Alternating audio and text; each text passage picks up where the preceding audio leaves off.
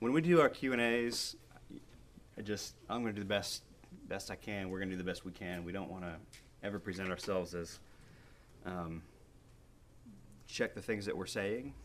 We do want to present ourselves as that. Do check what we're saying. Do check what we're saying. Yeah, question.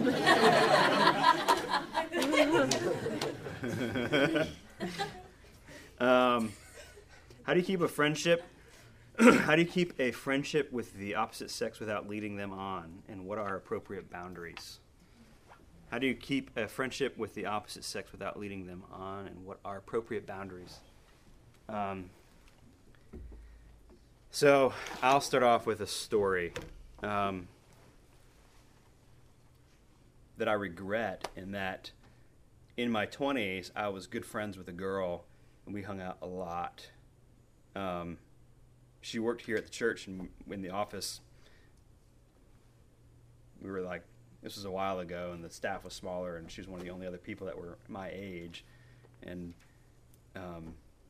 we had a kind of a friend group because we worked at the same building. We just did a lot together. And I didn't realize it, but was totally leading her on because we were dating and I didn't realize it. Essentially, I mean, we went out for coffee all the time. I'd buy her a meal. Talked a lot. And hurt her. Didn't see it coming as a guy. And you girls might be hearing this story and just being like, Danny. But I mean, and I mean, it was my fault. And I had no interest. Really enjoyed hanging out. But I was not clued in. And so, how do you keep a friendship with the opposite sex? I think if you're in your 20s plus, you got to be real careful of doing anything one-on-one. If you're not interested in pursuing a relationship, I don't think that's out of bounds, but maybe it's worth having that conversation. To be clear, and I think it's worth having a semi-awkward conversation versus getting yourself into a scenario that I did and really hurt somebody that I cared about as a friend, but was not interested in a relationship. And she was waiting for me to pursue her after I was doing all these things that boys who pursue do. I mean, I really blew it. And so, again, this isn't high school anymore. And I think girls read things differently. And guys can not read things at all sometimes. And just speaking from my own experience. And so I just think you got to be real careful. If there's a girl that you're legitimately a good friend with, and you haven't had that conversation about where you're at, you probably need to, just to make sure that you're both on the same page. Because when either one of you get married, that relationship is drastically reduced. Lauren and I don't go out to eat with another girl. I don't ride in a car with another girl. I try my best anytime I email any of you ladies for anything logistically that I include another girl in the email. We always try to include her if I'm texting another girl about picking up Moe's or anything like that. And that we let each other know if old high school friend Cheryl calls me up, that I let her know that she called, and it's just different. I don't need to be having this ongoing relationship with another girl, even if we grew up together. Not that you cut that relationship off like a chicken head, but I mean,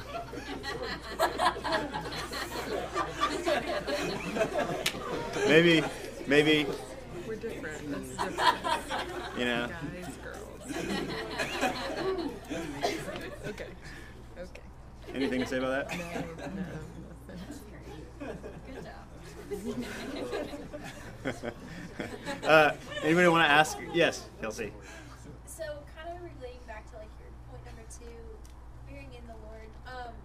What does that look like among church bodies, but might fall under a different, so to say, denomination that might be like Catholic or Lutheran or Apostolic. Mhm. Do they intermix? Is it intermix? Okay. Buster uses this example of a target, and the center of the target are things that, in order for us to have fellowship as believers, we need to agree on. Major doctrinal things like salvation can be found in Christ alone. I would put the virgin birth in there. I would put the doctrine of the Trinity. That there's no other. Jesus says, "I'm the way, the truth, and the life." So these are things that we need to agree on. This next line of things here might be denominational differences. Presbyterians, for example, we have different baptism, but we agree about these. So at one level, we can have fellowship, but we just disagree. But and then there's an exterior line that if we disagree on some of these things, you might not be a believer. If you don't believe that Jesus is the only way, I think Scripture gives ground for questioning if you're a Christ follower. So that's where you have to look at what somebody believes and what, if they're part of a different church, it can be a great. And there's some good non-Baptist churches in this area with great doctrine that believe in Christ alone, through faith alone, by grace alone. But have some different church policy or baptism or maybe some end times things, but they agree on that target. So most though I do believe that some Catholics can put their faith and trust in Christ, the official Catholic doctrine fundamentally denies what we believe in. And so that's a very difficult, dangerous, unsure road. So, whatever you want. Oh, did you have that on next? Sure. What are acceptable ways to turn someone down when they ask you out?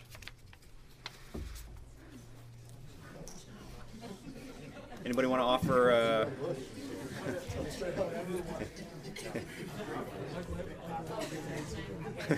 No habla español.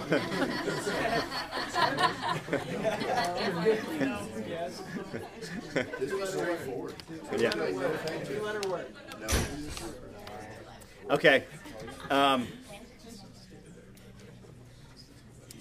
I think that most acceptable way to turn somebody down when you ask them out, I think just to say thank you, but I don't think I'm interested in that right now. No? I disagree with that. We can disagree with that. Yeah. We talked about some of this. I was going to follow that up by saying that I think if somebody fits these top three, and we were going to kind of get to some of that later, I think you should give it a chance. I think one of the things that we were going to talk about that we didn't get a chance to is like, and we will, but in that when you're starting, you go out with somebody, I think there's some basic principles of where are we at, are we interested in moving forward? And that it's okay to say, I don't see myself moving forward in this relationship, and that's the best time to end it. But at the same time, I think that if you have these three things and you're not making a list that God hasn't made for you, then maybe you just need to give somebody a chance. You know?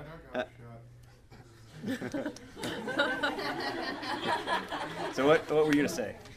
I was going to say, if you are legitimately not interested, you must be straightforward. I think there's a very fundamental difference between guys and girls that comes out in this particular scenario. That is, guys want it to be really basic. Girls want to be emotional and explain and try to be nice about. If there's not a legitimate interest, then you say, what I disagreed with was that not at this time. because I see that. that's leaving the door open for maybe. So you're saying there's a chance.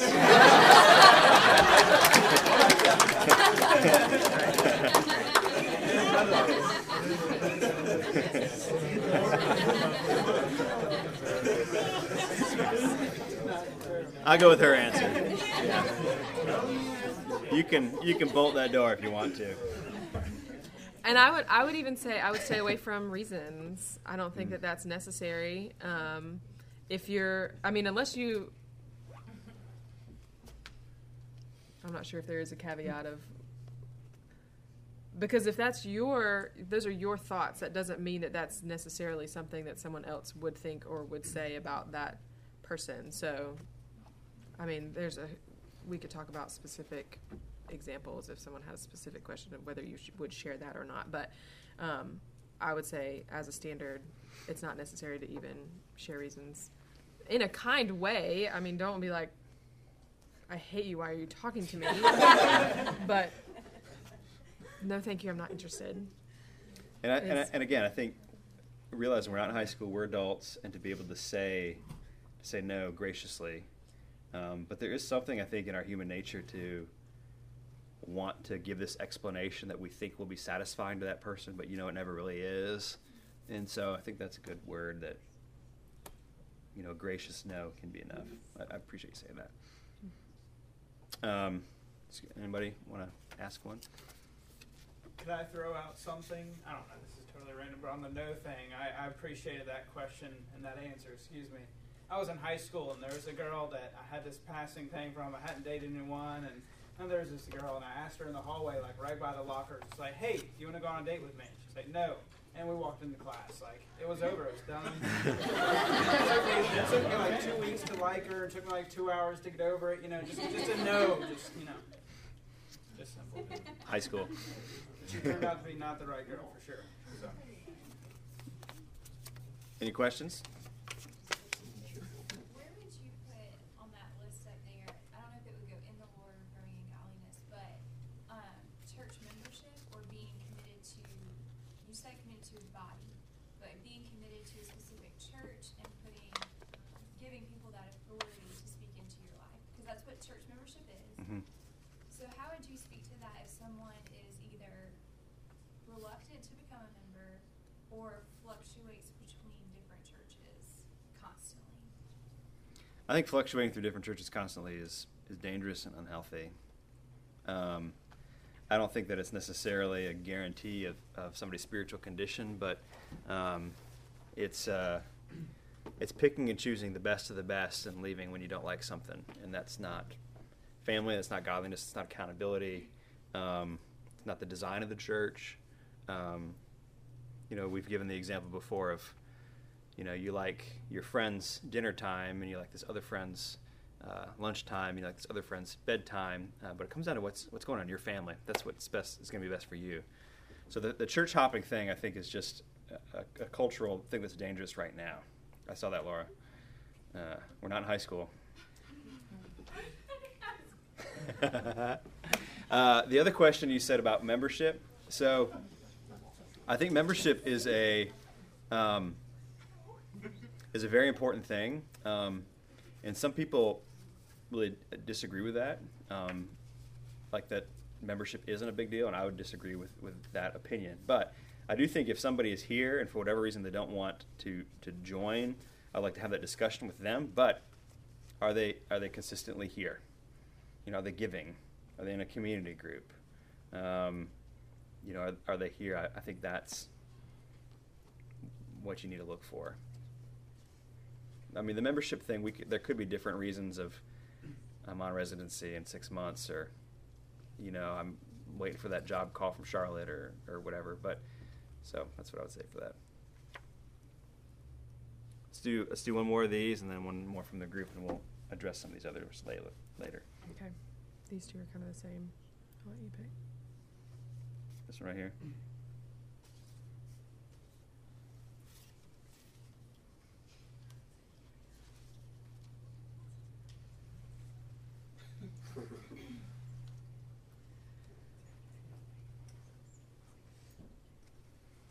You might need to answer that one. Next week. These two are the same? Similar, yeah. Okay. Okay. So I'll read these two and seek to address it. One is, how do you think marrieds and the church as a whole can better celebrate singleness? And the other one is, what do we do about churches preaching that singles need to wait patiently and then the Lord will bring a spouse? Okay, so what do we do about churches preaching that singles need to wait patiently and then the Lord will bring a spouse? Well, to answer that question, there's a definite calling on every single one of our lives that is very definable. Your life and my life, of what is God asking of you now? And also, universally, none of us know what tomorrow holds, whether my life will end or you will find your soulmate. We don't know that, and we're not supposed to know that. God has not given us that privilege of knowing that. And so he's called us to faithfulness today.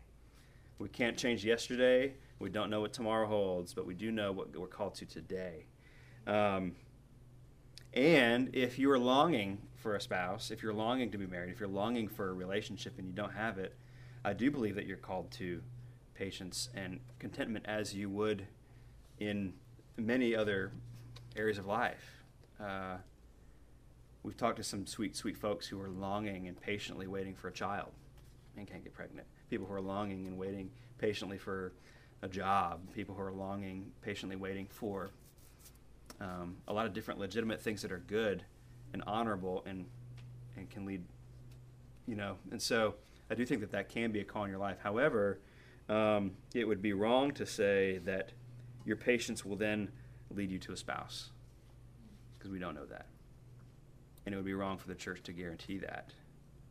And I think it's wrong for us to assume that any of us are owed that.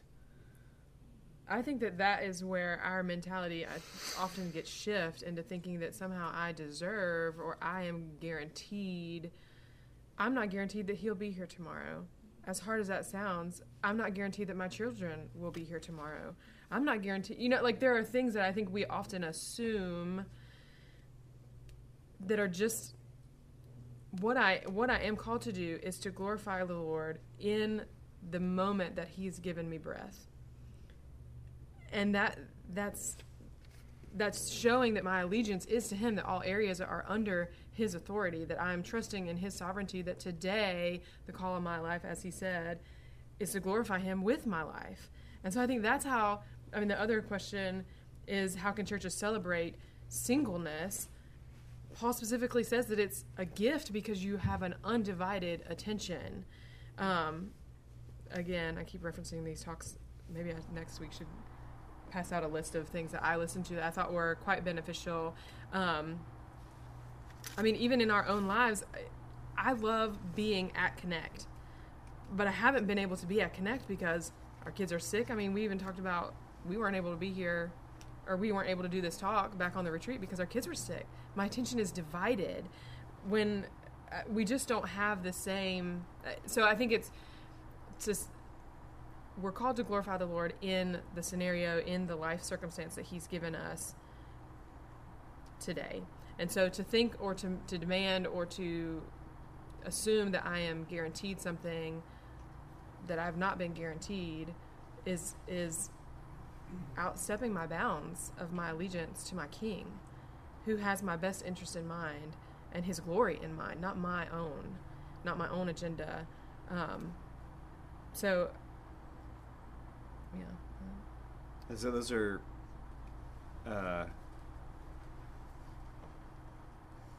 tough but truth-filled things, and I think it's the same thing as, I might just be repeating, but say you're not guaranteed to find a spouse. I'm just not guaranteeing my family. You hear crazy stories of some car accident, a man loses his wife and children, and it's like, God forbid, I don't want that, and I dread that, but I hope that I could stand up and say, not my will but thy be done. And mourn it, but still be able to hold on to joy. I can't imagine that. I'm not sure how I would do that. I do think it's possible based on Scripture, and I pray I never have to do that. pray that for you too. Pray that everybody here finds somebody, you know? And so it's just, it's good to know what we're called to now, and where our hope is. I think that this question, how do you think the church can better celebrate singleness? I'm going to address next week. It's been a discussion that I'm having with some other staff guys and some folks in here, and we don't do a great job of that, but as a church, and we got some ideas to move forward with that. So with that, I think we should call it. I want to say that these questions that we didn't answer will get addressed, and I'm going to leave the sombrero up there. If you want to throw some more pesos in there, you can. Let me pray for us, and we can jump back into Cinco de Mayo. Father, I thank you for your love. I thank you for your goodness, and I thank you for the gospel of Jesus Christ. Father, we are lost, and we are broken, and we are hopeless without you, but you have made available for us everlasting life. And that can be found through Christ. And I thank you for that. Father, I thank you that if everything turned upside down today, if we lost everything today, if tragedy struck today, we would still have Christ, and we would still be in your hands. And that you would still love us deeply, and we would still have a glorious future to look forward to. And I thank you for your goodness to us. I thank you for this group, and I pray that your Holy Spirit would lead and guide us as we seek to walk today with faithfulness. In Jesus' name, amen.